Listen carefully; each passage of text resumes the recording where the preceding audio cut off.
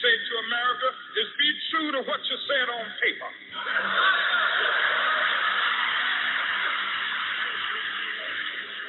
If I lived in China or even Russia or any totalitarian country, maybe I could understand some of these illegal injunctions. Maybe I could understand the denial of certain basic amendment privileges because they haven't committed themselves to that over there. But somewhere I read of the freedom of assembly. Somewhere I read of the freedom of speech. Somewhere I read of the freedom of press. Somewhere I read that the greatness of America is the right to protest for rights.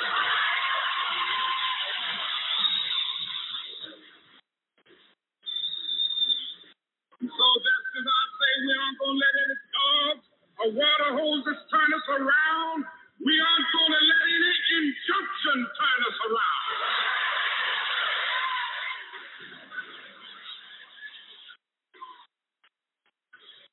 Well, I don't know what will happen now. We've got some difficult days ahead.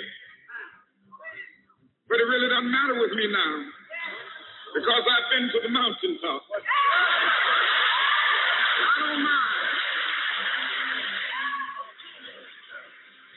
Like anybody, I would like to live a long life. Longevity has its place. But I'm not concerned about that now. I just want to do God's will. And He's allowed me to go up to the mountain. And I've looked over. And I've seen the promised land. I may not get there with you. But I want you to know tonight that we as a people will get to the promised land.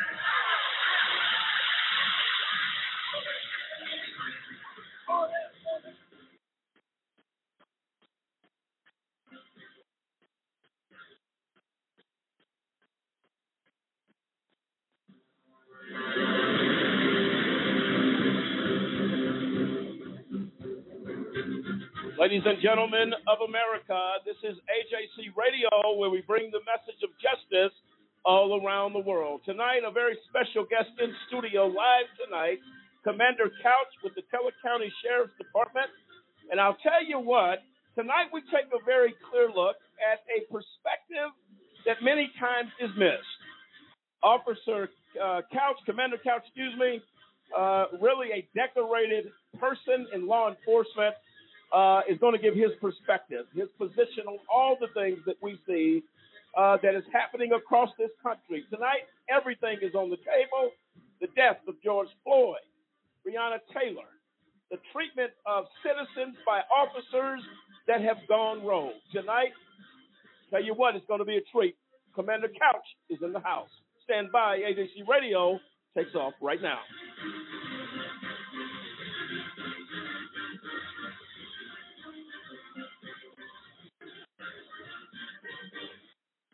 And there you have it. I'm Lamont Banks along with David Banks, Kendrick Barnes, Demetrius Harper, Sampson Riddle, William Williams, Quentin Stewart, Dennis Merritt, and Cliff Stewart, and the entire AJC Radio team. And as I mentioned, Commander Couch from Teller County Sheriff's Department is here. And I'll tell you what, he has a lot to say. Welcome, Commander. We appreciate you being here tonight. Thank you so much for having me. We appreciate it. We're going to get into some serious talk tonight. David, how important is it that we have Commander Couch here tonight to get his perspective on something that is running rampant in the United States right now? Well, I think it's very, very important. Like I said, I'm actually pretty excited to have law enforcement in the building. I think too much the narratives that are sometimes put out by the mainstream media tends to demonize all law enforcement, and law enforcement really, in a lot of respects, at the local level, really don't get a chance to speak. So I think it's very vital to this entire discussion and everything that's going on in this country for law enforcement to be speaking and for people to understand law enforcement's perspective. And I found it interesting. I was picking up a friend from the hospital, and I saw a Colorado Springs police officer there, and it looked like he made a point to reach out and say something. And I was just, "How are you doing, officer?" And that was pretty much it. There's no ill will towards officers. I think we can address these issues that we think are problematic with certain bad apples in law enforcement, while keeping the reputation and the mission and the overall need for law enforcement intact. So I'm just very excited for Commander Couch to be here. Well, me and Commander Couch had a conversation, Commander, a couple of weeks ago? Yes, 2 or 3 weeks ago. And I was very excited to talk to you then. And what really struck me when talking to you was your passion and willingness to have your voice heard. As someone who's been in law enforcement for quite some time, I'll let you tell our listeners that. How was that interaction with you, between you and I, and how important was that you felt comfortable enough to come here on this show? I remember that very well. I think actually it started out on Twitter. Yes. I think you tagged my handle in Twitter, my PIO handle, and I started reading about your organization, A Just Cause, and looking at the history, and I was just so excited to get tapped on the shoulder. It felt like a tap on the shoulder to me, and I was very excited that someone was reaching out to us, yes. and I'm going to reciprocate. Oh, without question, we both had some things we had to get through. Yes, we did. It puts us here a couple of weeks beyond the date we anticipated, but we're both doing well. Yes, and, much better. We're so glad that you are here. Samson, you had something to add? Absolutely. I'm really excited to actually dig into the conversation with Commander Couch. Because we've talked about over the last several weeks how, we continue to reiterate the fact that yes, we are talking about these cases that are absolutely tragic, but we always follow up with this is not a painted picture of all police officers. That there are good police officers, and it's just an honor to actually have one in the building on the air with us tonight and actually get live feedback. We've got his resume here in front of us. It's extensive, it's impressive, and I'm just ready to delve into it with him. Well, there we go, and we're going to get into that, folks. Feel free to dial into the show tonight. 646-200-0628. 646-200-0628. Commander Couch on the other side of the break. We get the conversation started. This is AJC Radio.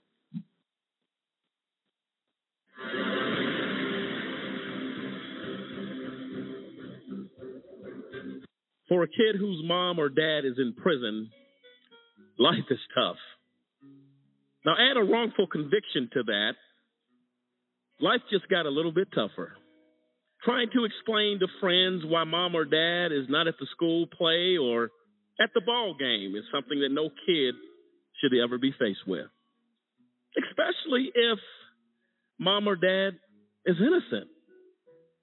Ladies and gentlemen, get involved today to stop the epidemic of wrongful convictions. By remembering a Just Cause with a monthly, annual, or one-time donation, you can help in the fight against wrongful convictions.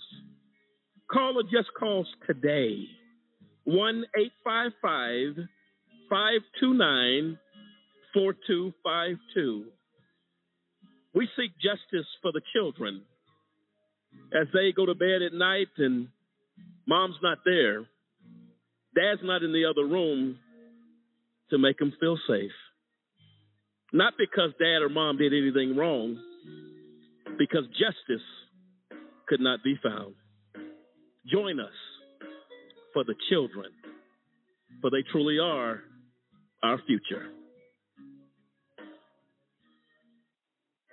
Here are 50 white guys. Here are 50 black guys. Here's how many white guys can expect to go to prison in their lifetime. The chances amount to 1 out of 17. Now here's how many black guys can expect the same thing. The chances are 1 out of 3. Why? Lots of reasons. It's complicated, but one thing is clear. There's racial bias at every level of the criminal justice system. When blacks and whites commit the same kind of crimes, blacks are more likely to be arrested. Once arrested, they're more likely to be convicted. Once convicted, they're more likely to serve longer sentences. Look at the numbers in America's so-called war on drugs. About 14% of American drug users are black, as are about a quarter of drug sellers. Yet blacks are 34% of the people arrested for drug crimes. And those convicted of drug crimes, 46% are black. By the time we factor in sentencing, there are actually more black drug offenders than white ones in state prisons and in federal prisons. In the end, the incarceration rate for drug crimes is 10 times higher for blacks than it is for whites. These are the facts. Racial disparity in America's war on drugs is one big reason that 1 out of 3 black men can expect to go to prison in their lifetime.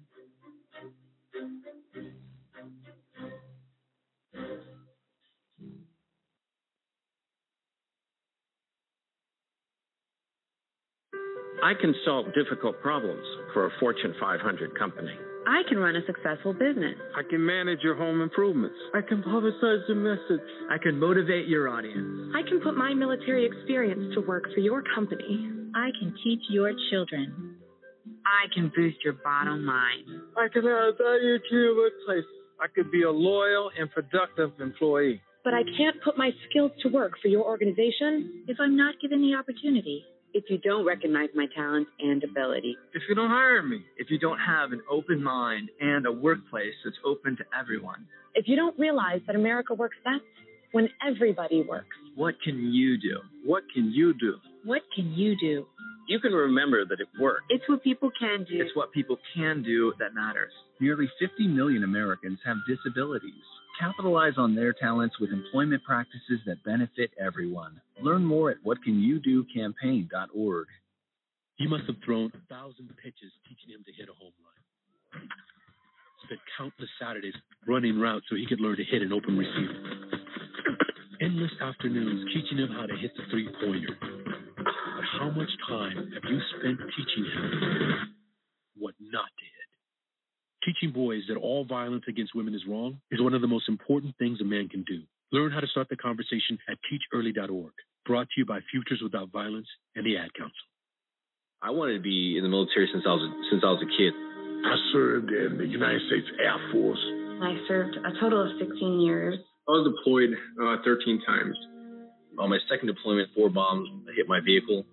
And at 19 years old, that's the first time I ever saw somebody die. Coming back, I was raging. I started having pretty horrible nightmares. I would wake up in the middle of the night, sweats. I started drinking a lot.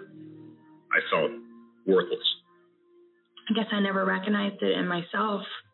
Eventually, one day, I just walked into the VA hospital and said I'd like to see somebody. Don't suffer alone. You got to find that link with somebody that'll make you let it go. It all starts with going to the VA. There's a whole community of veterans that just want to help you out. It's for the guys who couldn't come back, so you owe it to them to live well, because they're not here with their families.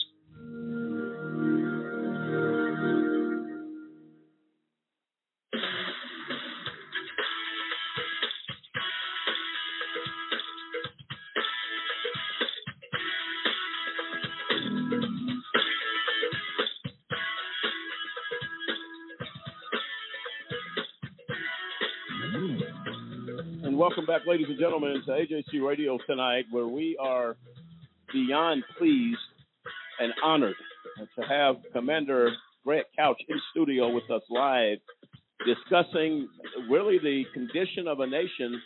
We have issues that in the country we call the State of the Union. You're familiar with that, politically speaking. And the statement is the state of our union is strong, regardless of the condition of the country. Tonight, Commander Couch will get into the state of the union when it comes to law enforcement. What is the condition of law enforcement right now? What is the perception? What is the conversation around law enforcement? And Commander Couch, again, we are honored to have you here in studio. We could not be more honored. Thank you for having me. No, and we appreciate I really that. appreciate it. Let's get into conversation really quick, Commander. You know, the top news that we've been dealing with over the last several months has been George Floyd. I want to get your perspective on the death of George Floyd, what happened, that the world was watching and saw this man die in a very horrific way. You as a person in law enforcement, your perspective of that, what did you see? What did you make of it? and let our listeners hear your position on that. Sure, thank you. I saw it like everyone else did on the national media. My wife and I are both police officers and have been for quite a while, and it was pretty disgusting. I mean, I do not understand the actions of some of the officers, or I guess all the officers that I could see in the video. I just don't understand the inaction, the decisions that were made. It's extremely disturbing. Sure. It struck a chord probably in almost every household, one way or the other, in this country. The reason I think it's important, I shared this story a couple of weeks ago with an officer. I'm a TikTok fan. You do a lot of scrolling on TikTok. And I was in a position that I came across an officer. He had a picture of his little girl in the corner. And somebody had sent him a message telling him, "I hope you die today." This was not an officer who was in any way connected to the death of George Floyd, but the contempt and the hate for officers got to a level because people were outraged by what they saw. As David said during the break and even prior, the vilifying of all officers as a result of what happened with Derek Chauvin in the George Floyd killing simply just is not right. Just Cause AJC Radio has always took the position that it is our duty, our responsibility to speak to injustices wherever we see them, but to also speak to those who uplift justice. I had shared with our listeners then that when we had the Fountain Police Department, we had the Deputy Chief of Fountain Police here, a couple of his colleagues were here, and they began to just share stories of really heroic actions that these officers did, saving lives, doing a lot of good things. It is our position at AJC Radio that all officers are not Derek Chauvin.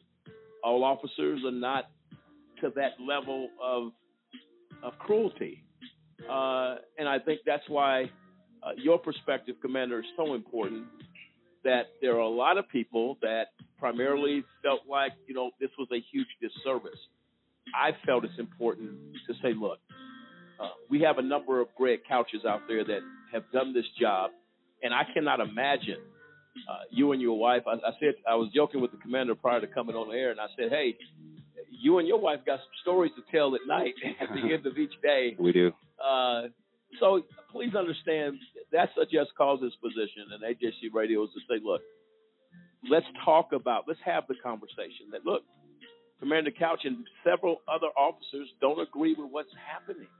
We got Breonna Taylor. We have who's in her room, sleep, with her boyfriend. And how many officers went in? It was 3 officers went into the actual apartment, and they were not in uniform. They were not in uniform. So they had no idea when somebody kicked their door in that this is law enforcement. How do I know that's not my guys who were on the corner a week ago that said, hey, we plan on coming to get you? And they made him look like he didn't have a right to pull his weapon, which I believe he had a permit for. He was allowed to carry that. What is your position on that, Commander, when you deal with a situation like that? And then that runaround that happened after this young girl was shot, not telling the mother if she had to run down the body of her daughter. Because she's on the phone with mom. She said they just came in. You got a mother on the other end of the phone hearing gunshots, and her daughter's voice goes silent. There should have been some type of communication that could have avoided that tragedy. Give us your thoughts on that, Commander. Sure. I've been in situations like that before where you get a call or you have a reason to contact somebody who's in their own home, and the home is sacred. That is your castle, and you just have to handle situations with a little bit more finesse sometimes. And I'm not making a judgment on this case because I don't know every detail to this case. I'm not going to, I won't make a judgment on it. But I would say in general, that happens a lot where we have to go contact someone in their home. And you have to have respect in your heart that you're going to do it in a way in which you can, respect the people inside the house. Mm-hmm. I've heard a lot of different stories. I don't know what the reason was for them going in, but it's always dangerous. And, have we not learned yet in law enforcement that if you're going to take official action, that you need to be easily identified because people don't know. There's been what you would call blue on blue homicide, where an off-duty officer is not fully identified and they're there to help, or in a different situation, they're there to help or something, and, they get killed. So is it a training issue? Is it a human issue? It needs to be looked into, and we just do, as a profession, you're going to have those folks in every profession that, for whatever reason, they make a bad call and it's a mistake and something bad happens. You also have people who get in their mind that they're just going to be a bad person and they're going to make these decisions, or they're mad about something else and something tragic happens. That's every profession. You really have to be called to do law enforcement. It really needs to be in your heart, and you should be intrinsically motivated to do that work, because it is hard. There is a lot of negativity. There's a lot of positivity out there for law enforcement, and you have to believe that work is sacred. That's important. This is one of the most consequential jobs that you have the most consequential power as a police officer than almost anybody, because there's the court system. They have a lot of power, right? But as a law enforcement officer, you go all the way to the top of what you can do to another person. And you should always be, thinking about that and make the right decisions. And your heart has to be in the right place. No, without question. And I agree with that. But that's what we need in law enforcement, what Commander Couch just said. To take seriously the power that rests at the feet of officers. That's the beginning of the law of the legal process. Begins with a police officer, because from that arrest, from that interaction with that particular person, handcuffs put on. The next steps is bonding out of jail, having an attorney, being charged with a crime in many cases that can affect lives from the very beginning. William, your thoughts on what the commander just shared with us? It's very true. I'm listening to you. And it's critical that, people understand that what you're saying, you have to be diligent about being good. Good actions, quality actions. Your actions could change a person's life. I was telling somebody this week, I said, just a little bit of compassion would have changed the whole George Floyd case. A little bit of compassion by Chauvin, both those men probably would have went home. The outcome could have been totally different. And so when I hear you talk, it seems like the police officers now, and I think they're fighting for this reputation, like yourself, saying, listen, there are some good ones out here. We're out here to do a good job. We're out here to really serve and protect. And so now, what can we do now to get that message out? What can we do now to so people can understand, hey, there are some good apples? Because I believe that stereotyping is bad. Sure. You know what I'm saying? I believe that too. Yes. So what can we do? I think we're doing it. I think this is a good, this is probably not the first step, but it's a great step. This needs to happen. The law enforcement community is not involved in this discussion. It's not that I can see. Hopefully I'm wrong, but I think I have a good handle on what's going on out there. Basically, we've lost our legitimacy in law enforcement. And do you know where that comes from? It comes from the people we serve. It doesn't come from the government. The government should be serving us too. That's how that's supposed to work. And today we have to be involved in this conversation. The good and there's a lot of good people in law enforcement. They can no longer stand on the sidelines. If you're not doing something, if you're sitting on the bench, you're not being honorable. You're not. You have to say something. You have to do something. Because I think what's getting lost in the conversation is when cases like the George Floyd case happens, what gets lost is that the vast majority of police officers aren't bad. This is no matter how frequent it seems to happen, the vast majority of officers are just doing the job. They're doing a good job, and they're not in these things. So the question I would have for you, Commander Katz, is when you're an officer and you look around you and you know other officers that are good officers, and an instance like this happens. I mean, how does that, as a human, how does that make you feel? I mean, you're going to a job now that has this perception that's not 100% accurate, but then you have to go out there and still do your job every day. And then the stress, I can't imagine how your stress levels must be, or how you feel like, do I have to walk extra careful now? Do I have to change my perception? I mean, how do you digest that? As you're getting ready for work each day. Well, it's I worry.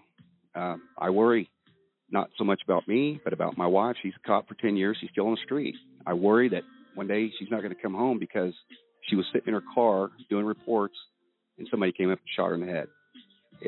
I worry about that all the time because of the environment that we're in. It's inflamed. It's crazy. I've never seen anything like this. And I've been in the business for quite a while. When I see things on television like the George Floyd killing, the first reaction is, what are you doing? Why are you doing that? I cannot believe what I am seeing right now. Why are you doing that? And I don't guess this officer was a rookie. I mean, he's got lots of years of service and training, I'm assuming. What brought us to this place? That's what I think about. Why are we here? And we need to move off of this, and we need to get better, and we need to connect with the community, and that's what needs to happen. Yeah. No, absolutely right. And those are things, as you said, Commander, the start is here.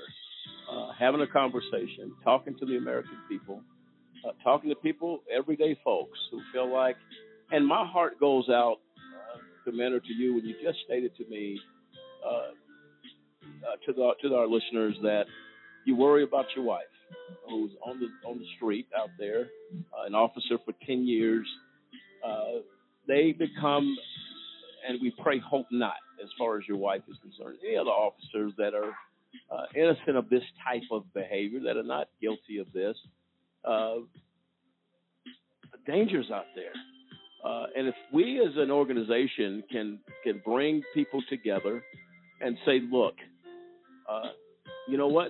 That officer doing a report in her car or his car didn't have nothing to do with George Floyd. If we can bring trust back in our communities with law enforcement, that's going to be not only the responsibility of citizens, but the responsibilities of police departments in every county, every city in this country. And the only way that happens, you have to start showing fairness and fair justice for everybody. I'm going to play a clip really quick about George Floyd, the protest, the intensity of that, and why Commander Couch says, you know what? I'm concerned. It's not about the protesters themselves, but what message is being sent. One protester is saying, look, let's talk. Another protester may be saying, let's bring action. Let's bring vengeance for the death of George Floyd. It can become very, very, very volatile, very dangerous. Let's play the clip.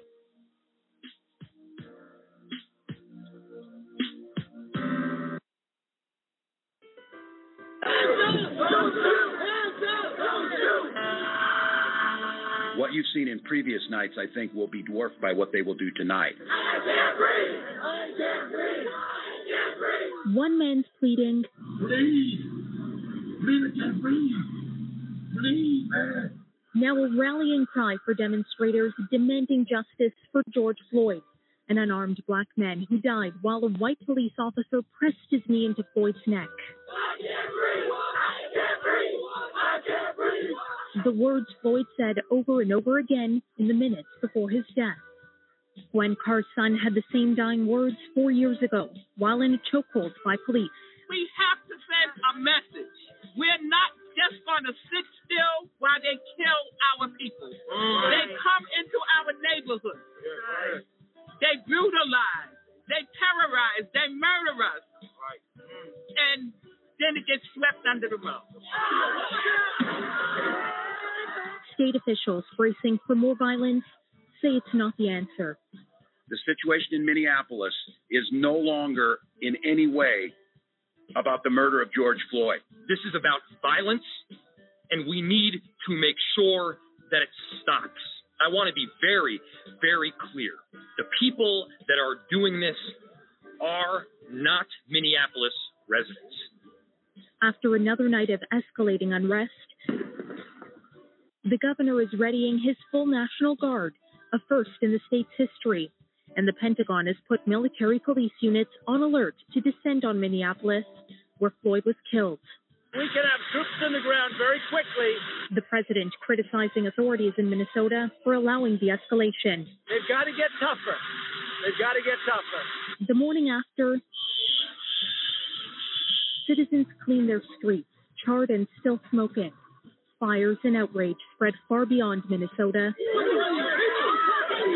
Protesters have poured into the streets in dozens of cities, many turning violent. If you want change in America, go and register to vote.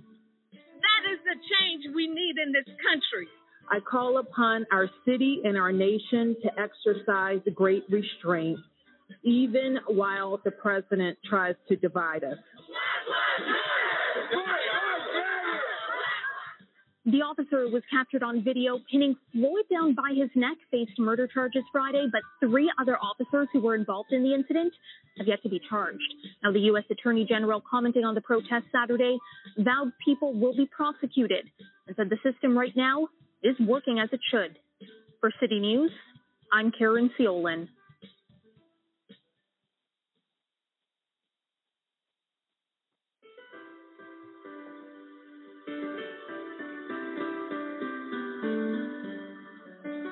Well, there you have it. Commander, to your concerns, America was forced in a position to observe the death of George Floyd in the middle of a pandemic where many people were forced to be home, and they happened to see this killing. As you can hear in the clip, the emotions of people, not only in Minnesota, all over the country, to see a man die so blatantly cruel. Commander, I understand then, like you said, I've never seen nothing like it. Yeah.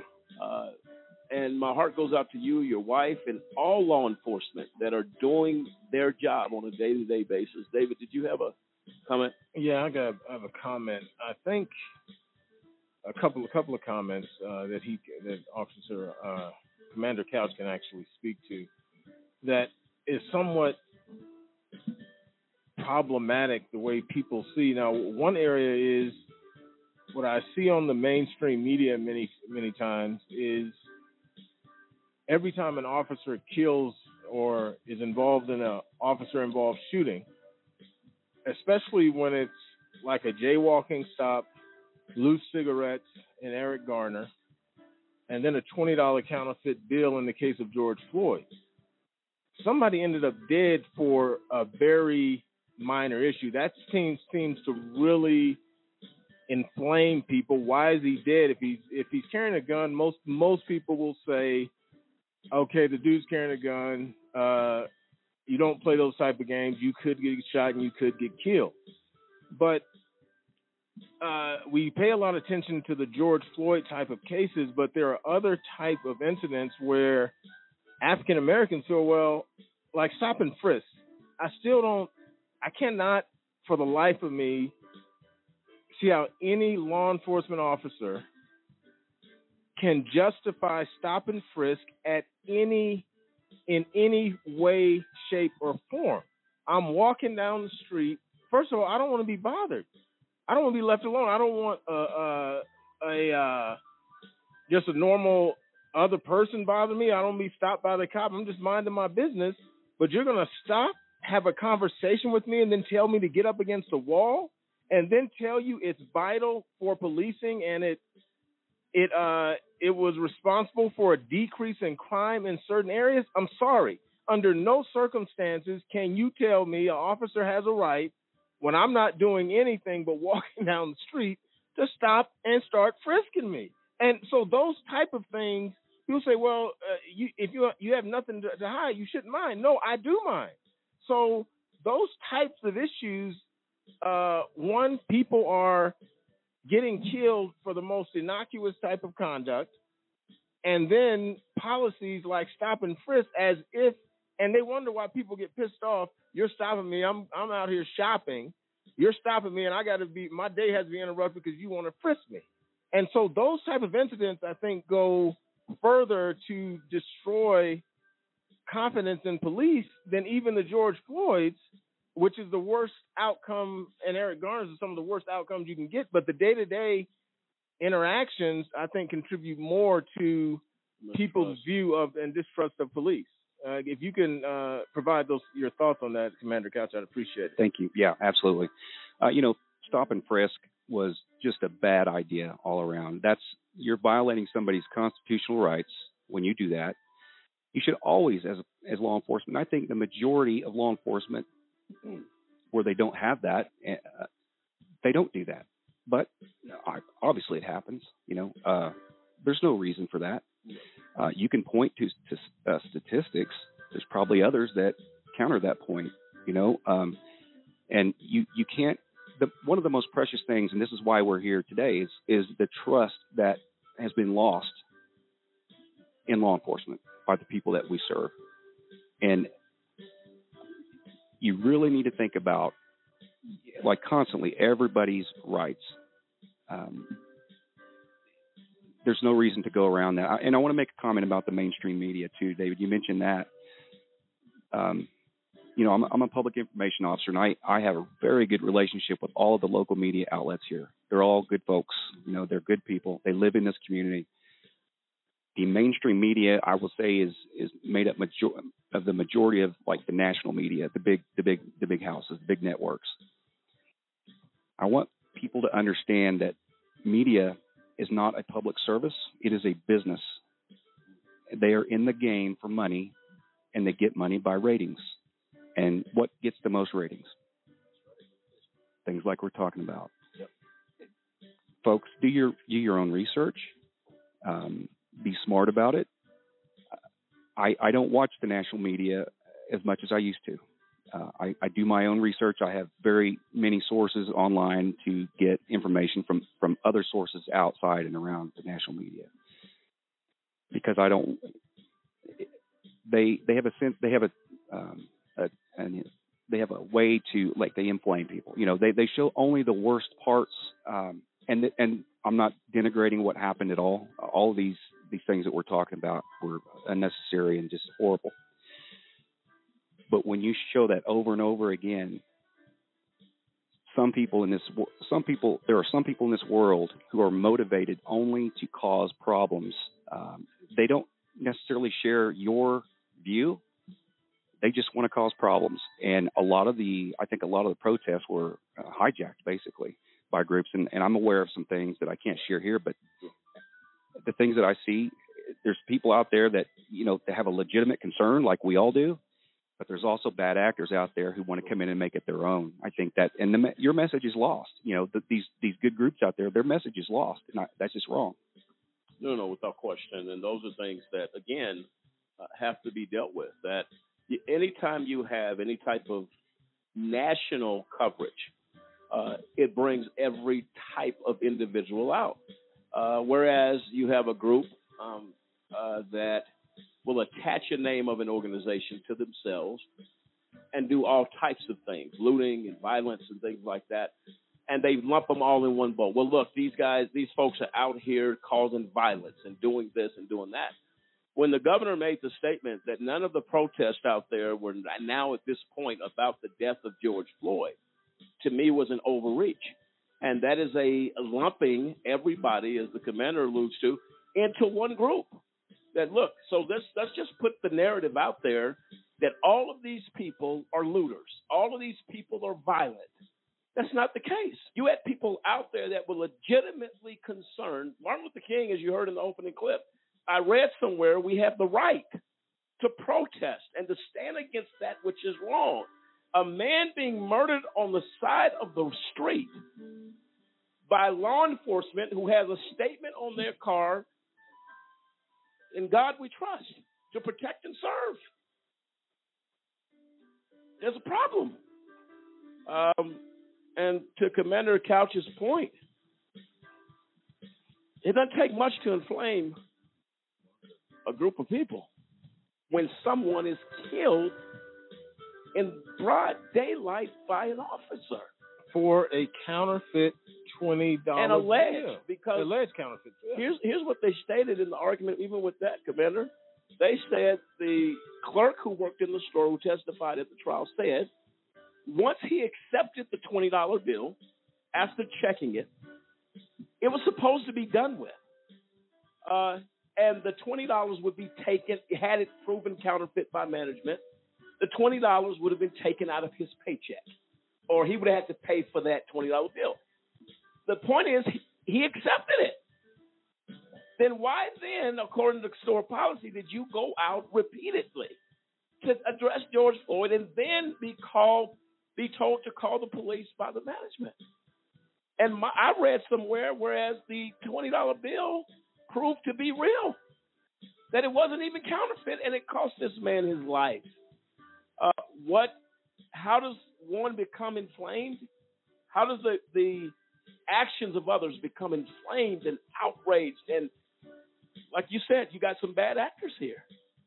I hate to hear any law enforcement person be killed. Me too. We had the issue in New York after Eric Garner's death, and people were protesting about Michael Brown in St. Louis and all these places. And you got two officers on break having lunch. Somebody comes up and says, "Oh, they're against us." Killed two officers, shot them execution style. Well, and I remember I had to go off on some people I know because they were praising the killing of officers in Dallas during that time. And I just said, man, do you know these people have families and children? Yeah. While you're around here praising, I said, they're in Colorado. These people are in Texas. You don't know that cop's life. You don't know his family. You don't know anything. So, and if anybody's experienced death in their family, kids are growing up without a father, a wife is grieving because her husband is gone, or vice versa, and you think that's justification to say, well, he ought to be dead. Why should he be dead? What reason? Do you know him? Did he shoot somebody in your family? So this sort of that sort of attitude it absolutely disgusts me, because they've done the same thing and many times in reverse. You tell people don't act like black people are all this or all that, but you want to say because a person wears a blue uniform that he's automatically this way, and it's just absolutely disgusting. Commander? Yeah. I want to go back to something, and I want to address that through a comment that William made earlier about compassion. When I was a rookie, a young cop, I didn't have a whole lot of it, and my father called me out on it. He said, "Son, you don't have to take everybody to jail." And he was so right. I mean, good people do bad, or good people are involved in bad things. It's not, a lot of the stuff is not intentional. So law enforcement needs to refine their compassion in general. They need to treat people as individuals, just like we would want to be treated. And that's the thing. If law enforcement does not change from within, there's going to be a lot more deaths. And I just don't want to see that to a career that I've spent my whole adult life in. it's going to break my heart to see that. And I'm not going to sit on the sideline. I'm not going to do that. But, somebody earlier said that we can address these issues, and this is how we address these issues, is we come to a table and we treat each other with respect and as individuals. No, absolutely right, Commander. And the respect that I have for you in the short period of time that we have had discussions, there are certain things that are self-evident in regards to when you meet a person. You meet that type of person. When I met Commander Couch, I commend you on your service that you've given, and my heart really goes out. And prayers will go out to you and your family and law enforcement, because we need more Commander Couches out here that say, look, and had a dad that had the courage enough to say, hey, son, take a look, and respected him enough to say, Pops, I think what you're saying is right. But it sounds like molded you to the person who you are today. That's to be commended. I think we got a caller. Cliff? Yes, we have Janelle, who has a comment about the conversation tonight. Janelle, thank you for your call. You're live. Yes, thank you for taking my call. First of all, I want to thank Commander Couch for his work. And I was listening to him speak when he mentioned that a change needs to be made from the inside. And I totally agree. When I consider sometimes, what's happening all over the nation and the excessive force, I hate to hear people say, why didn't he shoot him in the leg or whatever, because that's not what they're trained to do. They're trained to shoot for the center of mass, and that's the point. That's why they should consider, before a weapon is ever pulled, what is the need for that. I just want to know his thoughts on what's going on inside that he may be able to speak on, that causes this need to pull the gun so quickly all the time, when it should actually be a last resort if police officers feel threatened, if their lives are in danger. What are his thoughts on the excessive force going on right now? That's a great question, Janelle. You seem to know quite a bit about some police and law enforcement training. I think that the key is to understand what's going on outside of your bubble. If you're a police officer, you need to look at the situation that you're dealing with in many different ways, all at the same time. It's kind of an art. It's kind of like psychology. You're dealing with another human being who you hope to influence their behavior and their next actions in the next few seconds. And while there have been times when I've been dealing with someone and I had justification to pull a firearm, maybe not pointed at him, but I felt a threat, I didn't. And that's just part of experience. It's part of training. It's part of good judgment, and not knowing what the situation was. With your particular example, it could be a number of different things that are the problem. It's obviously a complicated issue. Everything is when you have human beings involved. I mean, we're fatally flawed, each and every one of us. Nobody's perfect. But I think you have to have a greater self-awareness when you're dealing with folks that it could turn into a deadly situation. So the communication is the biggest part. Talk to these people, constantly get in their head and know what they're thinking so that you can make the right decisions. No, for sure. And thanks, Janelle, for the call. Good answer, Commander. And we're going to deal with dealing with it on the other side of this break. We'll take a quick break. Dealing with how is it that armed killers, after the commission of a crime, ends up shot in the leg, injured but not killed. Where's that discrepancy? Why is that discrepancy there? We've seen it.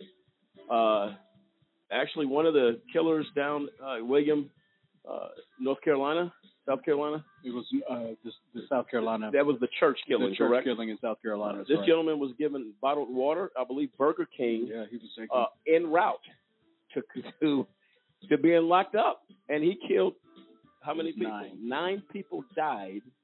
How did he leave there alive? But a man selling cigarettes on the corner in New York City by the name of Eric Garner is choked to death. Again, going back to David's trust, transparency, how does that happen? How does that differ? We're going to deal with that on the other side of the break. This is AJC Radio. Tonight, Commander Greg Couch, Keller County Sheriff's Office, giving his perspective to a troubled time. This is AJC Radio. We'll be right back.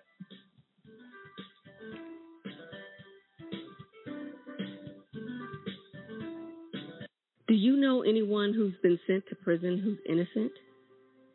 The United States is experiencing record numbers of exonerations in cases where people were wrongfully convicted of crimes they did not commit. If you believe that no one should be sent to prison for crimes they didn't commit, there is something that you can do today. By remembering a just cause with a monthly, annual, or one-time donation, you can help in the fight against wrongful convictions. Call a just cause at 855-529-4252 or visit a-justcause.com and click the donate button. A Just Cause is a 501c3. Wrongful convictions are wrong. Let's be the voice of those who can't speak from behind the wall.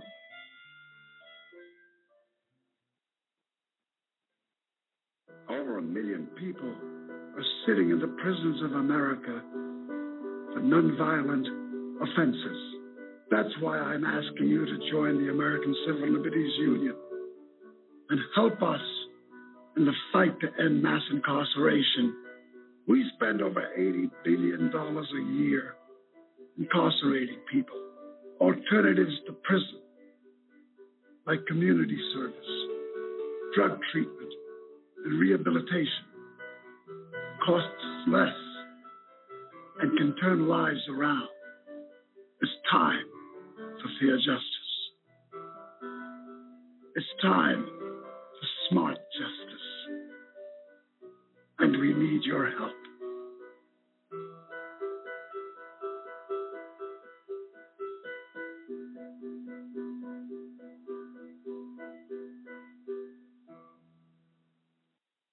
A barred police officer who shot and killed a man. When I first saw the Oscar Grant footage, like a lot of people here in Oakland, I was outraged. As soon as I heard about it and I went online and I seen what had happened, tears came down my eyes. It was something that was very alarming as a police officer and as a citizen of Oakland. It was like such a blatant murder. You have a city in trauma. Anyone that's seen that and looks at it is in trauma. My hope is that people will express their concern with police brutality, but they will do so in constructive ways that don't include violence.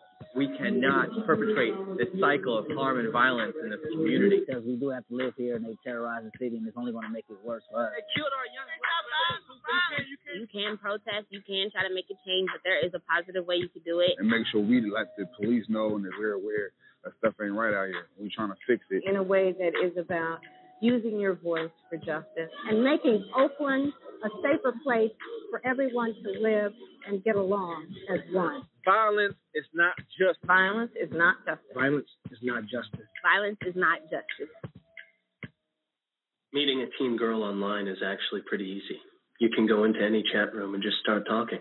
Most of the girls are usually so insecure and desperate for attention from older guys is totally flattering. They're so much more mature and understanding than the guys my age. Age actually works to my advantage. They like to brag to their friends that they're dating an older guy, so I just play along and pretend I'm really interested in the same things I am. You can talk forever and really get to know someone without worrying about looks or whatever. That's the best thing about chatting. Seems unthreatening to them, so they lower their guard. After a while, I start talking about how we're soulmates and how lucky we are to have found each other. Other people don't understand. I know what I'm doing. If you really care about each other, there's nothing wrong with me. Meeting them is the goal. Once I get them out of their house, well, that's when things get really interesting. Online predators know what they're doing. Do you?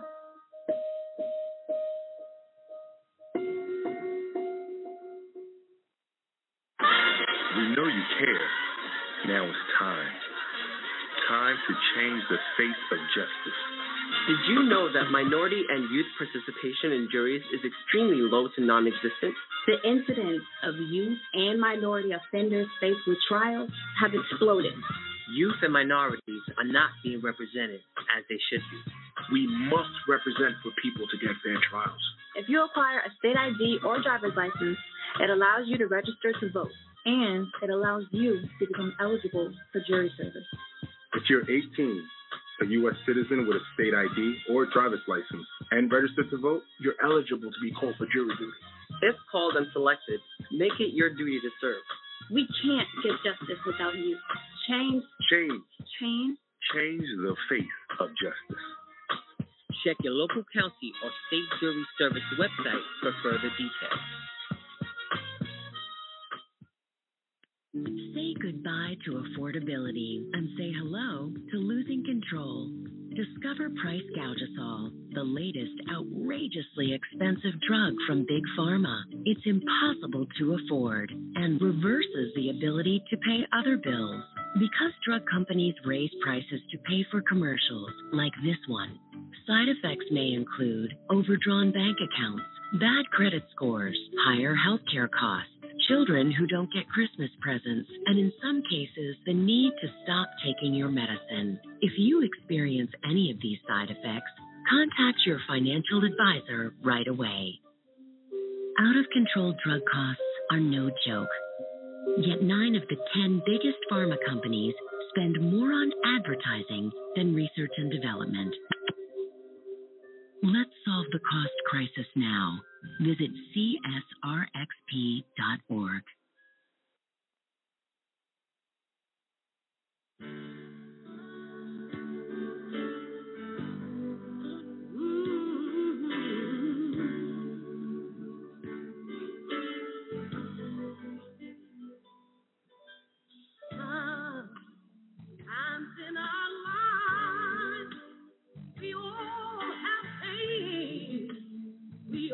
Welcome back, ladies and gentlemen, to AJC Radio tonight, as we have been honored tonight to have Commander Greg Couch from Keller County Sheriff's Office give a law enforcement perspective on the condition of law enforcement in this nation.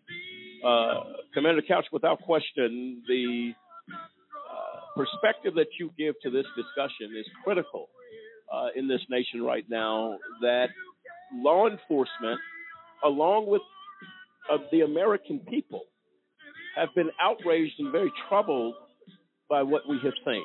Prior to the break, we began to discuss the differences between someone walking out in a situation where there truly is a threat of life, and lives have been taken and killed in situations where the perpetrator leaves alive, unharmed in many cases, not even tased in many cases.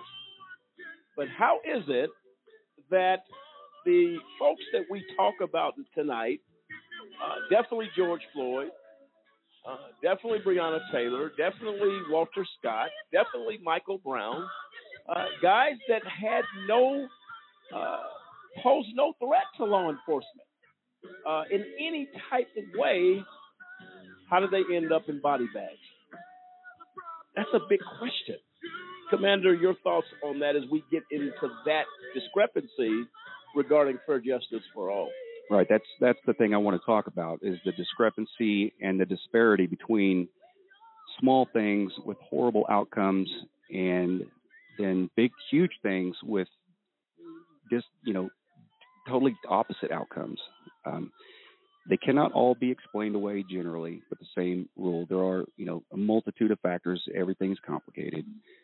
But the important thing that I want to talk about that is I feel like law enforcement in general needs to pay more attention and give more weight to the perception of reality of the community and these groups. That is what is driving a wedge.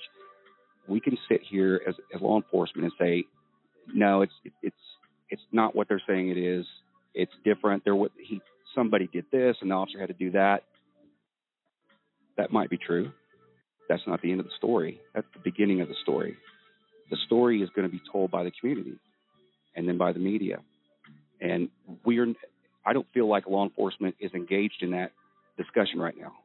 And that's why, again, that's why we're here. People want they just want a few things. They want consistency and they want accountability.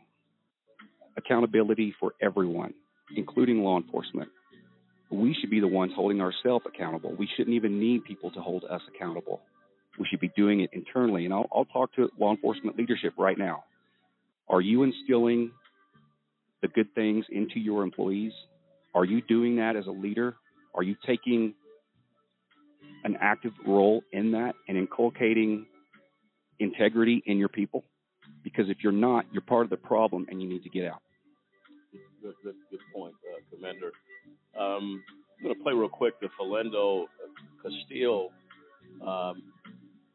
shooting was released a while ago after this young man's death, who was killed in his car on a traffic stop, which kind of begins to start a trend of killings for traffic, not threats, traffic. If you know, I'll give you a backdrop to Philando Castile, had a permit to carry. Sampson alluded to last week that he followed all protocols for a person who carries a weapon that's allowed to carry. He had the right to carry. He had paperwork to carry. It is his duty as a citizen, if stopped by any officer and asked about the carrying of a weapon, if he has a weapon, to disclose that information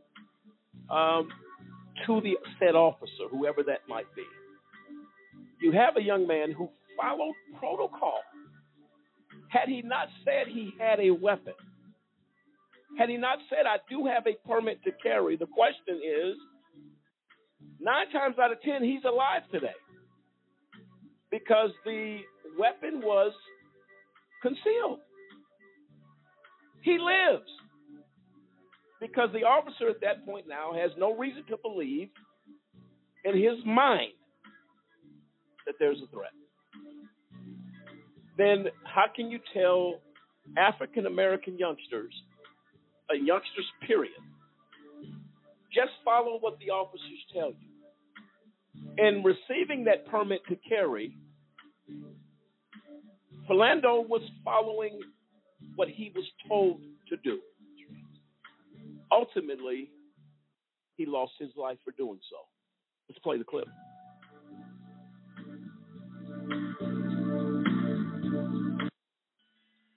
It took just seconds for a routine traffic stop to turn deadly, and today graphic video of the encounter was made public just a few days after a Minnesota police officer was found not guilty of manslaughter. Nerea Villarreal reports. The newly released dashcam video shows the moment when Officer Geronimo Yanez stopped Philando Castile for a broken taillight last July. First, asking Castile for his license and registration. I have to tell you, I do have a firearm on me. Don't reach for it, then. Don't pull it out. Don't pull it out.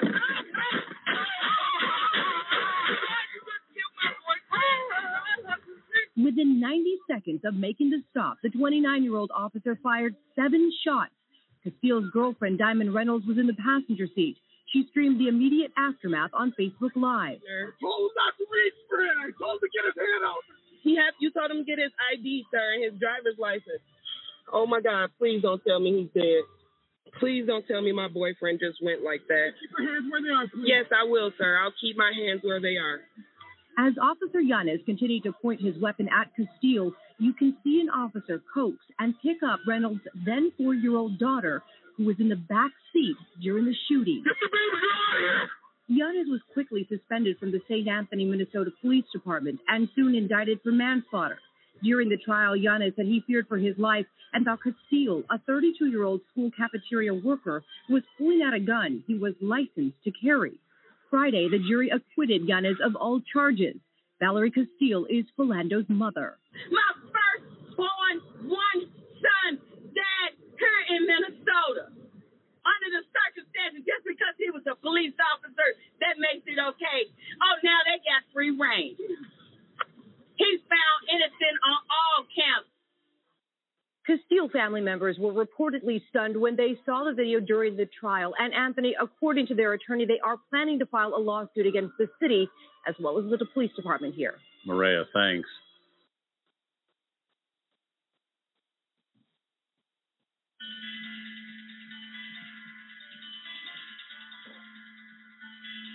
Every time you hear that clip, it is heart-wrenching. Philando makes the statement to the officer, I want you to know I have a firearm that I am allowed to carry. The officer responds in the report and says he feared for his life and thought Castillo was reaching for a gun. But he makes the statement when he says to the officer, I have a firearm, very calmly, not threatening in any way. His little girl on the back seat, his fiance in the front seat. And if you can hear Philando in that clip, he is very calm but nervous. I want to let you know that I have a firearm. When he says don't reach for it, Philando says to him, I'm reaching for my license because you just asked me to do so. Immediately, you empty 7 shots. 7 shots on this guy. This is what we are talking about. How is it? If I wanted to pull a gun on an officer to harm him, would I introduce the weapon that I have prior to shooting you? None of that scenario makes any sense to me. Commander, that clip is very troubling, and it hits me every time I hear it. It's horrible. It's horrible to listen to. I don't know all the facts of that case, but I think the best thing to say is I'm nervous when I get pulled over, okay? Because I understand that there are all kinds of police officers, and again, I have to say the majority of them are professionals who have integrity, and they can keep their emotions under control under stressful situations, which it sounded like in the beginning this officer had himself under control. That quickly changed, as we can hear. But, you know, it's human nature to want to explain, I've noticed over the years. And it does seem like that gentleman was trying to explain what he was doing. It's on every officer to maintain their composure. And I'll be honest, I was in a situation where a person at night, it was a burglary, and he ran out the back, and I could tell he was intoxicated, could tell he had something in his hand. It was hard to see. I assumed it was probably a gun. He turned toward me and pointed it at me directly, and I had to sit there, and I was pointing my gun at him too. I had to sit there and wait milliseconds.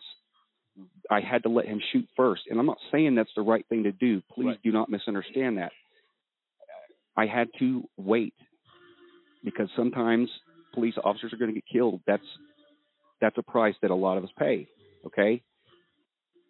And if the officer felt he was justified, you know, that's his perception. And I can't really get into that. I wasn't there. I haven't seen the video. But I would say in general, you as a police officer, there are inherent risks in this job, and you better be brave enough to go to the last millisecond before you make a deadly decision like that. You have to. No, without question, Commander. And we understand that people have to see. When I saw the video, it was just troubling where he, as the commander alludes to, started in control initially. In a moment, to me, my perception of the video and seeing it, he panicked very, very quickly. Why he panicked in that fashion, don't have that answer. David? Well, I think what bothers me is, did the officer perceive him as a threat because he was a black man? Okay. Now, I remember that George Floyd, that young 17-year-old kid, was carrying an assault rifle down between police officers, claiming he was there to keep the peace and to help people out. But I just, in my mind, if a black guy, I'm sorry, had been walking down the street during those protests with an assault rifle, I believe police see him differently. So that's the conversation. That's the question, and I guess that's also been a question among a lot and discussed among a lot of African Americans. How are you viewing us? The cop with Michael Brown described him as a demon, and then even Derek Chauvin was this guy. This is a big black guy, and is he a larger threat than what even perceiving? Eric Garner was a big dude, mostly a fat guy, but he was still a very big man. So I have to ask myself, if a white man had pulled up that wasn't Philando Castile, he says, "Officer, I have a concealed carry. I just want to let you know I am packing my weapon with me," with the same result. So I just have to ask, how are cops? Do they see black men, young black men, and black men in general as a bigger threat than white men? And is that a reason a lot of these things actually happen? And the reason the guy in Boulder got shot in the leg after shooting up the King Soopers, he comes out with his leg bleeding, and you keep, and I think that's what's hard to rationalize is I see this guy commit mass murder inside of King Soopers. He walks out with a bloody leg. Philando Castile's at a traffic stop. He's shot 7 times and killed. Eric Garner is killed, choked out. Selling cigarettes. So if I keep seeing this, it becomes hard for me to try to reckon with those types of justification. Yes, exactly. And then the jury, it's almost like the officer always has a justification for killing somebody. If even in many cases, if a citizen had choked out another citizen, boy, the system would have said, you used excessive force, you didn't have to kill him. Where were you actually threatened? And you see this, and you're like, okay, why are we seeing the difference between this killing where the police officer felt threatened, but another individual says they felt threatened, they're going to prison? Commander, the point, this is a discussion that you have to have, because if it keeps happening, then we say to ourselves, are we looked at as African Americans, and all we have is the facts before us? What has happened? How do we explain this? How does law enforcement explain it? I don't remember anybody getting a ride to Burger King after committing a crime of murder anywhere. Stopped on the way for dinner? Yeah, that's unbelievable. Okay, I think the point David is making, and it's a great point, is that we are looking for answers.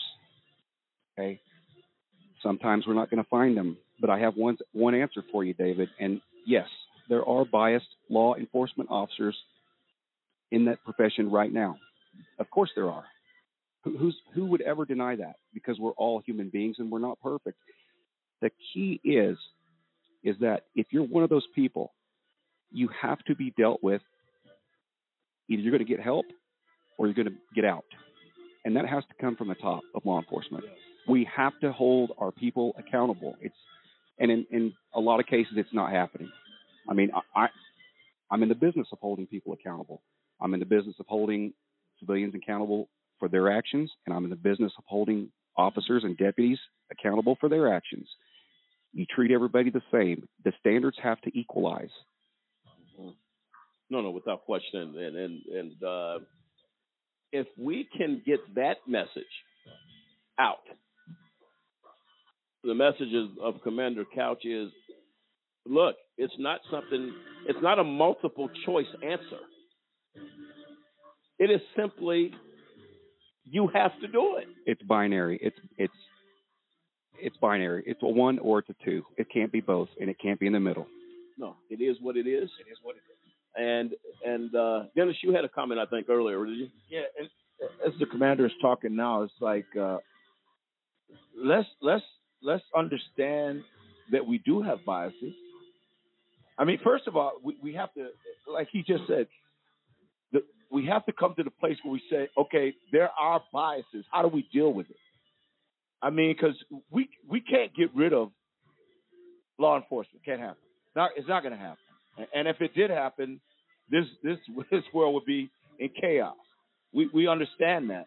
But again, we have to deal with the perception. Perception is pretty much reality in the sight of man. So if I perceive there's a prejudice against me as a black man compared to a white man, when it comes to law enforcement, we got a problem. How do we get rid of this perception? First, we have to admit there are biases. And if we admit there are biases and we deal with the biases, like he said, seek help. Maybe I need some counseling, whatever. And then if I fail to either seek the help or deal with my biases, then, hey, you can't be a police officer. And I think everybody talks about the blue wall of silence. We don't see enough, and I don't know if this has to do with the old, all the cliches, what's an ongoing investigation, we can't talk about it. So officers just kind of stand back, and when we hear sometimes, well, let the process play out. Well, we just, mass incarceration happened for a reason. And a lot of people went through the process. So it ends up, okay, you say let the process play out. Well, I haven't seen the process work too well for African Americans, and the mass incarceration numbers actually prove that. So, and then you see them try to deflect on TV. Well, everybody's concerned about officers killing people. Why ain't they saying nothing about black on black crime? Those are mutually exclusive. You still don't want the government abusing its citizens. Of course you don't want citizens killing citizens, but don't try to, that's some of the red herring. You just kind of deflect over to black on black crime, like forget law enforcement killing people, they're blacks killing blacks. So until we're able to deal with the fact, I'd like to see more law enforcement come out and say, look, I'm not going to stand here and justify this guy's actions. I'm not going to stay silent. That will go a long way for people to say, okay, now law enforcement actually cares that somebody's actually killed in the most innocuous type of conduct, the most innocent type of conduct, or low-level conduct. Let's put it that way. So. No, without question. And Commander, we're going to go to a caller. We're going to get your comments on that. And I think the commander Couch's position is what David just said. Yeah. Law enforcement has come out. Commander Couch says, look, I hold people accountable, citizens as well as officers. And there's no middle ground here. It is what it is. And Commander, we commend you on that. And we take you at your word. That's what's happening. The fact that a law enforcement says, look, I need to talk. There needs to be a voice. And Commander, we hear you tonight. Your voice is being heard without question. We have a caller, Dave Zapolo, I believe. Hey, Dave, are you with us? Yes, Commander Couch, thank you for being on the show. This is great to have you there and talking about this. And my comment actually goes along really well with David's question. Is you talked about how the commanders need to take the lead in this.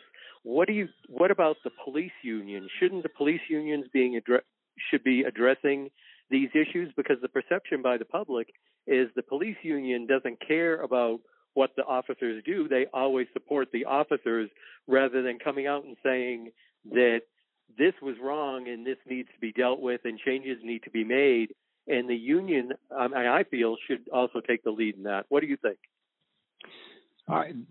Dave, thanks for the question. I have sort of conflicted feelings about police unions. On one part, they are of some benefit to officers when they have something happen outside of work. They can help them deal with issues, and they do help officers who are underpaid get appropriate pay, in a lot of situations.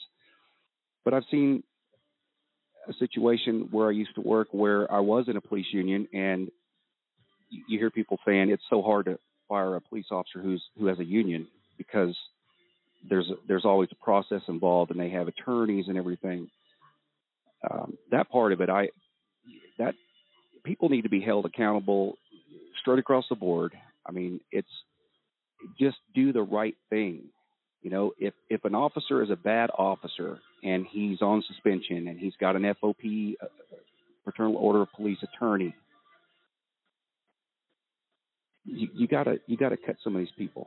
You got to cut some of these people out of this profession. If they're wrong and they can't be fixed, and they have no remorse, and they're going to do it again, you've got to go the extra mile, and you've got to remove them from this profession, because the only thing we survive on is our integrity. And if we can't police ourselves, then why should anybody think in the community that we should be able to police them? And I hope I answered your question. Oh, good point. And Dave, thanks for the call. Amen. We're gonna take a quick break. We're gonna come back, and we're gonna shift gears a little bit, Commander, in regards to what happens. And let me ask you this question before we go there. I presume Teller County has a jail where people are housed. Is that correct? Yes, we do. Okay. And you oversee those folks as well, right? So I worked in the jail for a short period of time, but I don't work in that section anymore. I'm on the operations side. So operations, but you're familiar. Yes. We're going to deal with some of the abuses happening in jails. People dying in custody, Commander. We're going to get your thoughts on that. The most brutal treatment of folks in jail, not convicted of a crime, simply waiting due process, and they die while in custody in county jails all across this country. We're going to get his position, the Commander Couch's position on that. Feel free again to dial in to the show. If you're not too busy tonight, tell a family member, a friend, whoever, 646-200-0628, 646-200-0628, as we continue our discussion, law enforcement, senseless killings, and the perspective from someone that knows, Commander Greg Couch, Commander of Teller County Sheriff's Department in Teller County, Woodland Park, Colorado. This is AJC Radio. We'll be right back.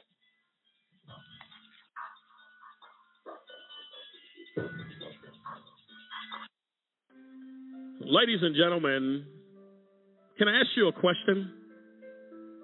Did you know that there are over 2.4 million people behind bars in the United States? I'll ask you one more question. Were you aware that that is the highest number of people behind bars in the entire world? The United States makes up of only 5% of the world's population, but we have over 25% of the world's prison population. America prides itself on being the most advanced and progressive nation on earth. However, sadly, we are also the world's most archaic. I'm going to give you a personal invitation to get involved with the fight against mass incarceration. Take a few moments to call 1-855-529-4252. That is a just cause, and we fight for justice. Again, call a just cause today. Don't delay. Call 1-855-529-4252. It is time, and I say high time, that we take America's incarceration seriously. Won't you join us?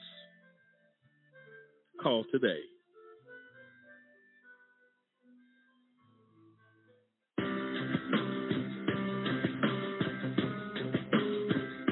How often does our justice system get it wrong, convicting innocent people of crimes they did not commit? A new project by the University of Michigan Law School and the Center for Wrongful Convictions at Northwestern University School of Law tries to answer that question. In the last 23 years, more than 2,000 people have been convicted of serious crimes and later exonerated, according to the National Registry of Exonerations. By far, the largest segment was almost 1,200 defendants falsely convicted because of large-scale patterns of police corruption, generally in drug and gun cases. Of the remaining 873 defendants exonerated, nearly half were wrongly convicted of murder, and of that group, 101 were sentenced to death. On average, it took more than 11 years for a conviction to be set aside. Why does the justice system get it wrong? In homicides, the biggest problem is perjury and false accusation, most often by supposed eyewitnesses.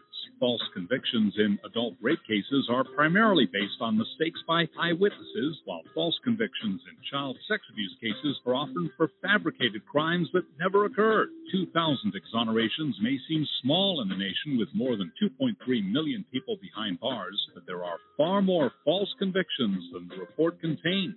Most false convictions are never formally challenged, and those convictions that are successfully overturned receive little or no attention from the media, according to the report's authors.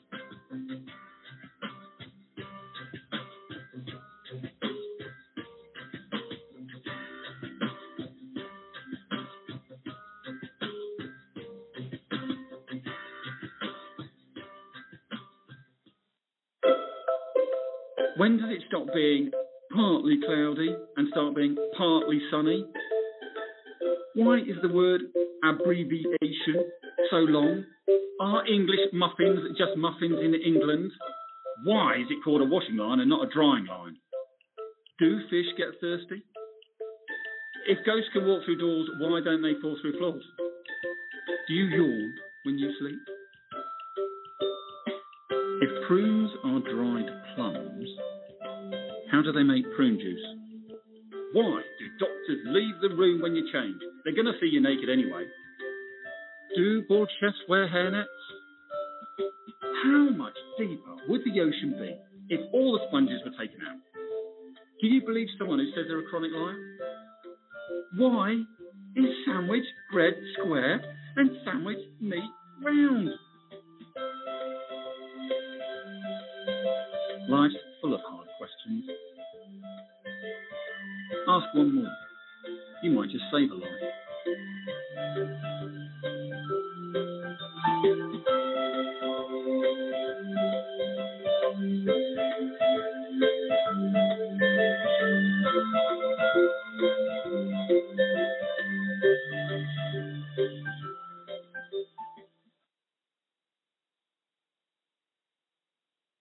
Columbine, Virginia Tech. Tucson, Aurora. Fort Hood, Oak Creek, Newtown. Newtown. Newtown. Newtown. How many more? How many more? How many more colleges? How many more classrooms? How many more movie theaters? How many more houses of faith? How many more shopping malls? How many more street corners? How many more? How many more? Enough. Enough. Enough. Enough. Demand a plan. Right now. As a mom. As a dad. As a friend. As a husband. As a wife. As an American. As an American. As an American. As a human being. For the children of Sandy Hook. Demand a plan. No more lists of names. It's not too soon. It's too late.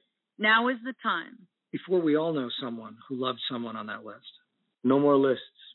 No more. Who they might have been. No more. If we had just done something yesterday. It's time. We can do better than this. We can do better than this. It's time. It's time. It's time for our leaders to act. Demand a plan. Right now. Right now. You demand it. Enough. Enough. Enough. Enough.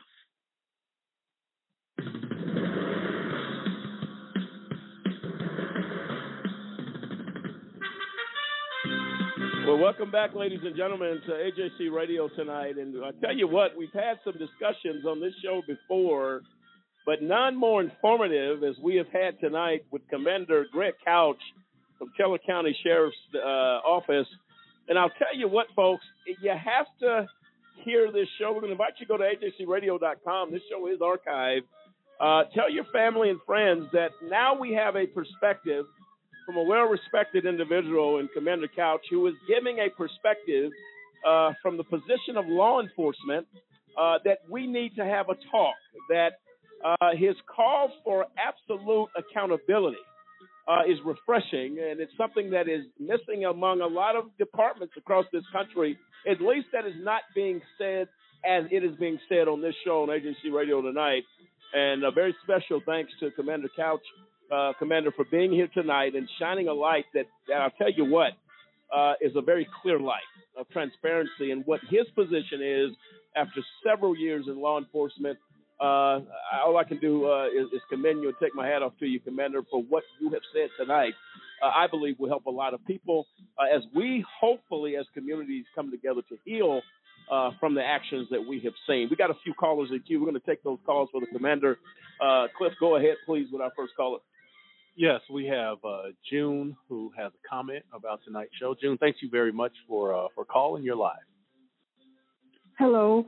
I just wanted to thank Commander Couch for being on the show and sharing his views. This dialogue is needed this time in America when there's so much violence and so many unnecessary killings. And I know all police are not bad, and it's good that we can hear your views, and I hope many people tuned in tonight to listen. And again, thank you, Commander. Well, thank you, June. You sound like a real nice lady, and I just have to hand it back to AJC Radio to allow me to have this platform to talk to you and answer your questions. I really appreciate it. Appreciate that, June, for your call. Sometimes you have the gratitude to say, look, hey, what's going on? We had a listener down in Canada a week ago who was on Twitter and talking about the dialogue here on AJC Radio and how she's very encouraged by the dialogue that we've had here on this show. I'm sure she feels the same tonight as she is telling friends, family, everybody on social media, hey, you got to tune in to AJC Radio. So, June, thank you for your thanks to the Commander. It's well deserved. Our next caller, Cliff. Yeah, we have Nina, who has a comment. Nina, thanks for the call. You're live. First of all, I just want to thank you, Commander, for taking time out of your busy schedule to be on the show tonight. I truly appreciate the input that you're giving tonight. As June was saying earlier, this is a very much needed time to stop all this unnecessary violence, and I'm sure that it is in the works on your end what we can do to resolve these unnecessary shootings. It's like every time you turn on your television, there's something new. So I appreciate your time, sir. Okay. And Nina, did you have a question for the Commander as well? I did have a question. I wanted to know what is going to be done as far as maybe additional training, additional protocol, as far as when they're approaching somebody that they need to speak to instead of pulling out their gun. Is there anything in the works, sir? Thank you, Nina. Thank you for the kind words, and that's a great question. The answer is, as far as training and protocols go, law enforcement constantly trains. I don't understand quite why these things are happening. I don't know if it's a generational issue with the officers that are new. I just really can't speak to that. But additional training is always needed. As we change as a culture, the training has to change. So, that's definitely a great point.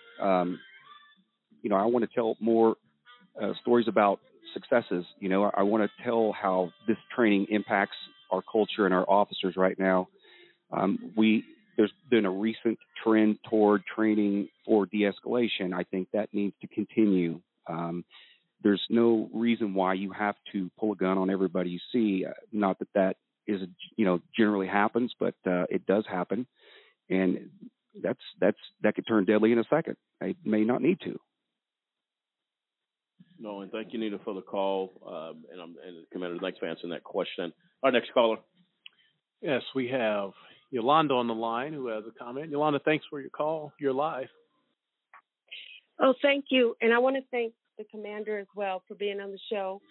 And I had a question as well in regards to training, because it didn't seem like it was always a rookie cop doing these things, because the police officer who actually pulled out her gun instead of a taser to kill a person, I mean, there has to be a difference there of, the two, and how you can make a mistake like that.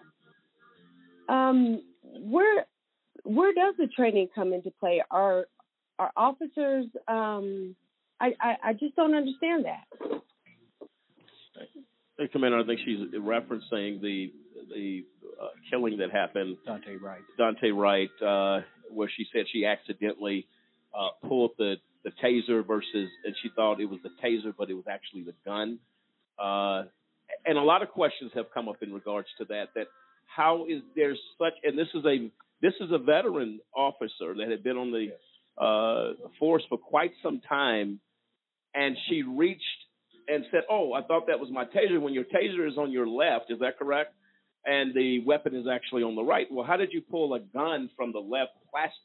I don't know if it's plastic, but it's definitely a difference from the weight of the weapon. And I think that's what raises the question. Not a rookie, a veteran, and a trainer. She was training that night, my understanding is, of that situation. Your thoughts on the call and clarifying that point. Yeah, look, Yolanda, you're on a great track. That's a great question. I think that as far as the age question goes, I think there's a lot to unpack there. But this situation is involving a 26-year veteran, Officer Kim Wright, and I'm slack-jawed. I don't understand how that could happen. I carried a taser for a long time, and I'm not coming in and Monday morning quarterbacking anyone. I understand that. I don't understand how that could have happened, and it may be a situation where the officer lost composure. That's possible. That's why I talked so much earlier about maintaining yourself. Just stay calm. It takes a certain kind of person to be a police officer for these types of decisions right here that we're talking about. Are we hiring the right people?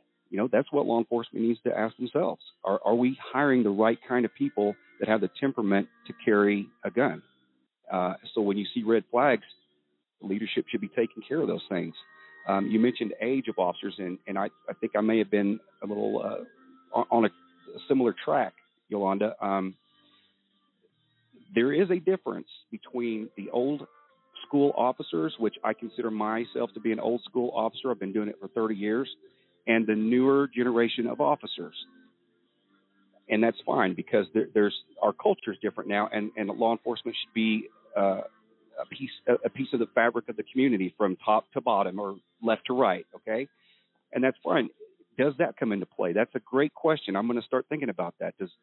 Are we seeing differences because of different levels of experience and life experience in law enforcement? No, good point, Commander. And Yolanda, thanks for the call. William? I had a comment, a question really along those lines, because I was going to ask this question. I remember growing up, and we saw police officers in our neighborhoods. You see them patrol, but we had relationships with them. There was a personal relationship with them. I think all of us here at the table are roughly around the same age. We can remember different instances of that. But now that is gone, and it seems like it may have been. So my question was, is it generational?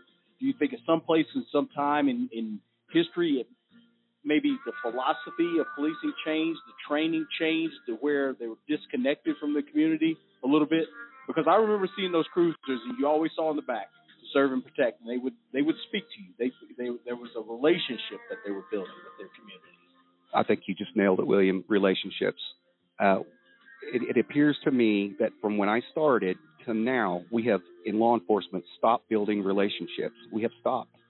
Because I remember the older officers that I got broke in with when I was extremely young, and they rolled those neighborhoods with their window down because they would always see somebody that they knew. They worked the same little area, and they would always stop and talk to them, even if it was say it was a convicted felon.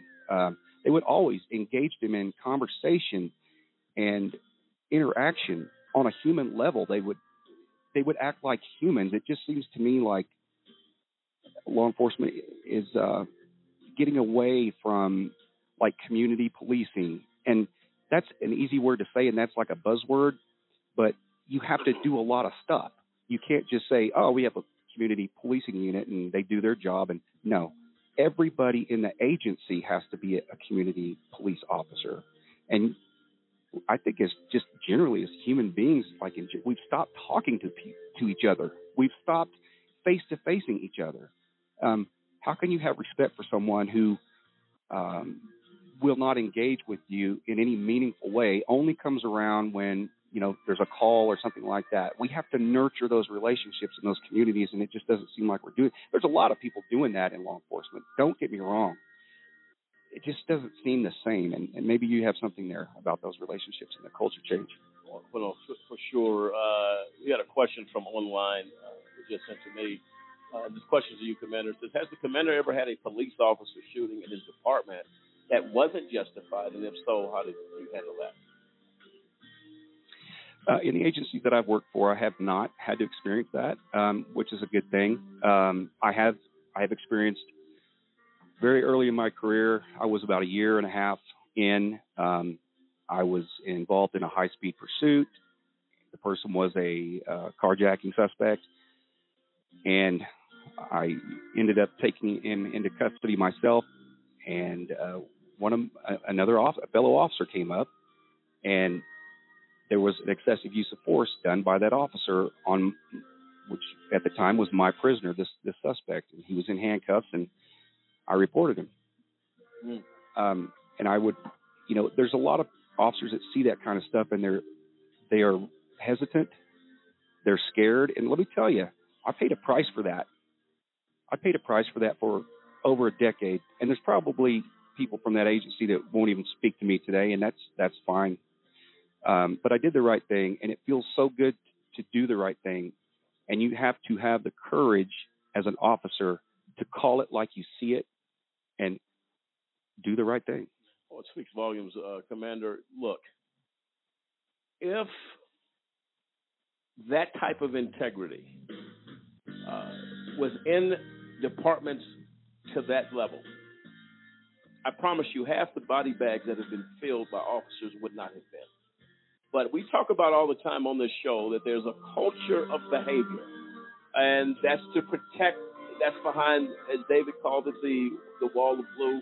The wall of silence. The wall of silence. We don't mess with our own, but we mess with that which gives officers a name and puts them in danger. That's what people don't understand. When you fail to have the integrity that the commander is speaking of, he said, look, I paid for that almost 10 years because I said you shouldn't do that, and you can't do that, and I'm going to report you. That's the definition, Commander, in my opinion, of integrity. Well, and on top of that, what would you report if an officer raped a baby? Now, this stuff is, if he raped a child, this is absolutely sick, and that culture is a problem. Is a major problem. The fact that Commander Couch had to pay a price for that it speaks volumes to where police departments need to change. And it's like you don't snitch. In other words, it doesn't matter how egregious the conduct is. You don't snitch. So at least that's what they call it. That's what criminals do. Well, you don't snitch under no circumstances. Are you carrying the same type of ethos that you harm a member of the public, and doesn't matter who we harm, you don't say anything about it? That's the problem. And to the commander's position, he should be commended. He should be commended for that. Mr. Banks, I think you had a great point that law enforcement needs to listen to loudly and clearly, and that is, if you feel that you're in an organization where that there's a blue line, and I've made references to that before, and it could mean many different things, but as far as integrity goes, the lack of integrity on the blue side of that blue line is getting officers killed. There you go. Okay, so let's recognize that. Yep. No, without question, Cliff. Yeah, and I think Commander, that when you talk about that type of integrity that the officers have to have, and I think it begins with what you said, dealing with the fabric of the community. Officers are, sworn an oath to serve and protect, but who are they trying to serve and protect? Are they protecting the blue line, or are they protecting the community? And you you say that you had to pay a price for a decade, but when you look at the people in your community that can look at you and say, hey, I don't know about any other cop, but I tell you one thing, Commander Couch, if one of his officers does something that needs to be reported, he's the officer that's going to report. He's the one that's serving and protecting the community. He's the guy that we can go to as a member of the community and say, look, Commander, we know that you're a stand-up guy.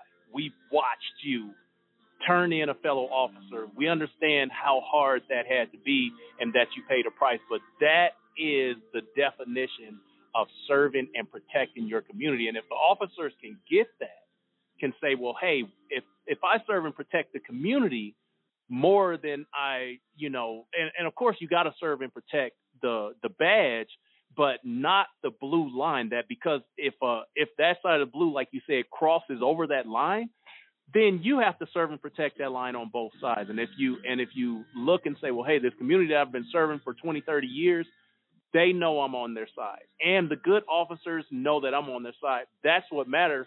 The bad apples need to be taken out of the barrel. Otherwise, the whole thing becomes rotten. So when the community knows that you're there to serve and protect, your officer knows, hey, Commander Couch is not going to take any crap off anybody, not a prisoner, not an officer, not a deputy, not somebody that's his subordinate or, basically could be his commander. He is a stand-up guy. That is the part that we need. And to Will's point, real quick about, if you grow up in a rural community, you're more apt to have that cop that comes out and says, hey, I know everybody in town, all the way from the milkman to the mayor. When you're in urban society and you have these large communities that are diverse, officers still have to make themselves available and say, look, when I come around, it's not because I'm coming to attack, to enforce something. I still have to know my community and the people in it, not just because I'm coming to arrest somebody. That's the problem with law enforcement. When the people, if in your community, when you see cops, it's because somebody's going to get arrested, and that's the reason you're like, well, the cops are coming, run. Then they ask, well, what are you running for? Well, why are you chasing me? Well, you could have committed a crime. You don't know what I done. I could be out here playing tag. That could be the reason I'm running. But if a cop comes around for more than just arresting somebody, for more than just enforcing the law, but interacting with the community, I think that's the key to the problem. And the integrity is crucial because, as you said, it protects the fabric of our community. Yeah, that communication piece. That I always felt safer engaging people in non-law enforcement situations when I was on duty than I ever did going to a call where there was a law enforcement incident. I always felt that was part of the joy of the job. And if there's law enforcement officers out there that don't understand that, you are missing out on so much of the good part of everyone, and you're not contributing anything either. So really think about that. That's extremely important. No, without question. And social media, folks are talking about this show tonight, getting texts throughout this show. The question came from a 70-year-old lady in regards to had you experienced anything like that? Your answer that you stood up to the fact that no, I didn't experience a fatal situation, but enough of one of misconduct that you reported and had the integrity to do so. So I think the message is going to get out there even more as we promote this show. And you, Commander Couch, in your position, people want to hear from law enforcement. They want to hear something different from what they've heard. Demetrius, you had something for the commander? Yes, we applaud you for doing the right thing, and that's where this question comes from. Do you feel, in regards to the blue wall of silence, do you think that narrative, that thinking is changing? What are your thoughts on that? You took a stand many years ago, and do you feel that's taking a climate change? As long as I'm alive, it's going to start changing because I plan to, I'm going to make a special announcement here real quick. Yes. A caller named Nina earlier asked if there was anything else I was going to do on this subject, and I just want to share with everybody that I am going to be starting a nonprofit organization It's going to be, haven't figured out the name yet, but it's going to be something like the Police Integrity Project, something like that. And the goal of that organization is going to be to provide support and work with the law enforcement community from the inside to bring change. Yes. You cannot legislate change into an organization or profession successfully, okay? We have enough laws on the books. This needs to come from the heart of the problem, and the heart of the problem is within law enforcement. And hopefully somebody out there is listening and will call somebody and say, this is a great idea. We're going to do it by engaging the media. We're going to tell success stories and highlight integrity stories to give some officers some goal to shoot for and show a lot of the good that's happening out there. We're going to engage officers directly. There'll be a support system for officers who are having problems and they're taking it to work. We plan to uncover police corruption. I'll be very honest and frank with you. Yes. That absolutely needs to happen. We're going to engage with groups like your group, AJC Radio, who want to rebuild that relationship between the community and law enforcement, because without that, we're all lost. Well, I want you to do, I think that's great. What we want to do, Commander, and I can commit to it now, is that AJC will partner with you in this community. We'd love you to come back. Once you get this going, bring as many officers in here as you want to bring in, and let's talk. That would be Let's great. Have a conversation. Thank you so much. No, without question. And because this is where it starts, this is where it happens. And you have to know, and please know this, that AJC Radio will always offer a platform for that agency. And when that kicks off, we want you to come back and share it with our listeners and bring, like you said, whatever officers you want to bring in here. They have an open door to be welcome here as we support that type of agenda. I'd be happy to. Thank you. I think that's awesome. Samson, you had something? Yeah, I was just like listening to the whole conversation, and like the commander hit on a lot of great points, and the fact that, you know, to instill change, to instill the integrity that is needed to actually get the momentum, get this wave pushed, so that it flows out into not only the police departments, but actually into the community, where those bonds begin to mend, those relationships get to be rebuilt. He's absolutely right. It has to start at the top. And what he's doing tonight, you know, is a great example and a great start. You know, I hope that anybody out there in any police department that is in a leadership position, take a stance.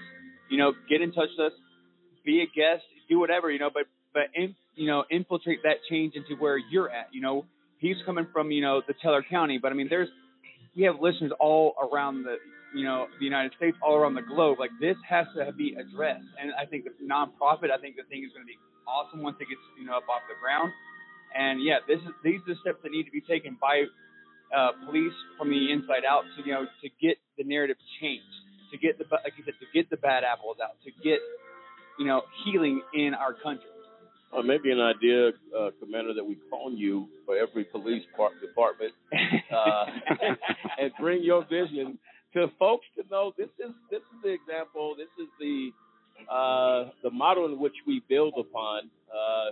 I think it's important because, you know, what's sad to say, you don't see or hear integrity that often anymore. To hear this from you tonight, Commander, but I knew it when I talked to you. There was something different about you. I think, man, this guy, he's for real. And when you come in contact with that, listen, we're going to work together with you. Thank you. If people can come together and make this happen, I have no doubt your integrity will run it. I have no doubt that it'll be successful because, you know what, at this point in the country, right now, at this time, people are seeking answers and they're seeking transparency. They're seeking, look, how do we stop the killing? How do we stop the misconduct? How do we stop these things? I think your position in starting a nonprofit, man, I salute you on that, Commander. That's awesome stuff. And thanks for the offer to help and partner, because we would love to do that. Absolutely. And Samson made a point about leadership, you know, making this change. Officers too, line level officers. I had to make a extremely difficult decision in my first year of employment, and I've been doing it for 30 years, and look where I'm at now. You can still do it and survive all of that negativity because you're doing the right thing, and the good guys always win. If you do the right thing, life is so much easier. You don't have to make you don't have to toil over decisions anymore. But the people who are in law enforcement right now are the stewards of that profession for the next 10 to 15 years, and I hope to see a lot of action. Well, we look forward to working with you, Commander. It's been a pleasure tonight. And to all of our listeners, I think it's important, as we always should remember our law enforcement in our thoughts and our prayers every single day as they go out in the community to protect us. It's critically important. I can't imagine, other than what Commander has said and other officers that we have talked to, the stress for families, for husbands, for wives, for children. As I shared earlier regarding the young man who got an email saying, "I hope you don't come home today." And he had a picture of his daughter at the top of the screen, and he said, "If I don't come home, she has no father. If I don't come home, the people that love me are going to hurt." That's critically important. And I think we have to be fair. We have to be compassionate. As the Commander stated, you have to have a passion. Yes, you have a job to do, but there's a way to do that job without bringing the consequences that we have seen. And hopefully, George Floyd was the beginning of the implementation of change. That's what we hope. And as David, you said earlier, that's the worst case scenario. But relationships in law enforcement have been hurt, not for the George Floyd situation, but the harassment, the things, and we'll talk more, Commander, regarding a situation that we're currently dealing with, and I'll fill you in on all of that later regarding right here in this community, law enforcement corruption at its highest. We're going to deal with that. So very special thanks, Commander, for coming. We're up against the clock now. Any closing statements you want to make real quick, or we appreciate it? I so appreciate the opportunity to come and be part of this conversation and part of the solution going forward. Thank you. And thank you very, very much. Our thanks and good wishes go out to your wife as well. Please tell her that from us, that we wish her well in her daily thank you. situations in your family and all that's involved. Ladies and gentlemen, thank you tonight for joining us. That is Commander Greg Couch, Keller County Sheriff's Department, making a difference, one of the unseen heroes, if you will, of implementation of change as we go forward. This is AJC Radio. Till next time, good night.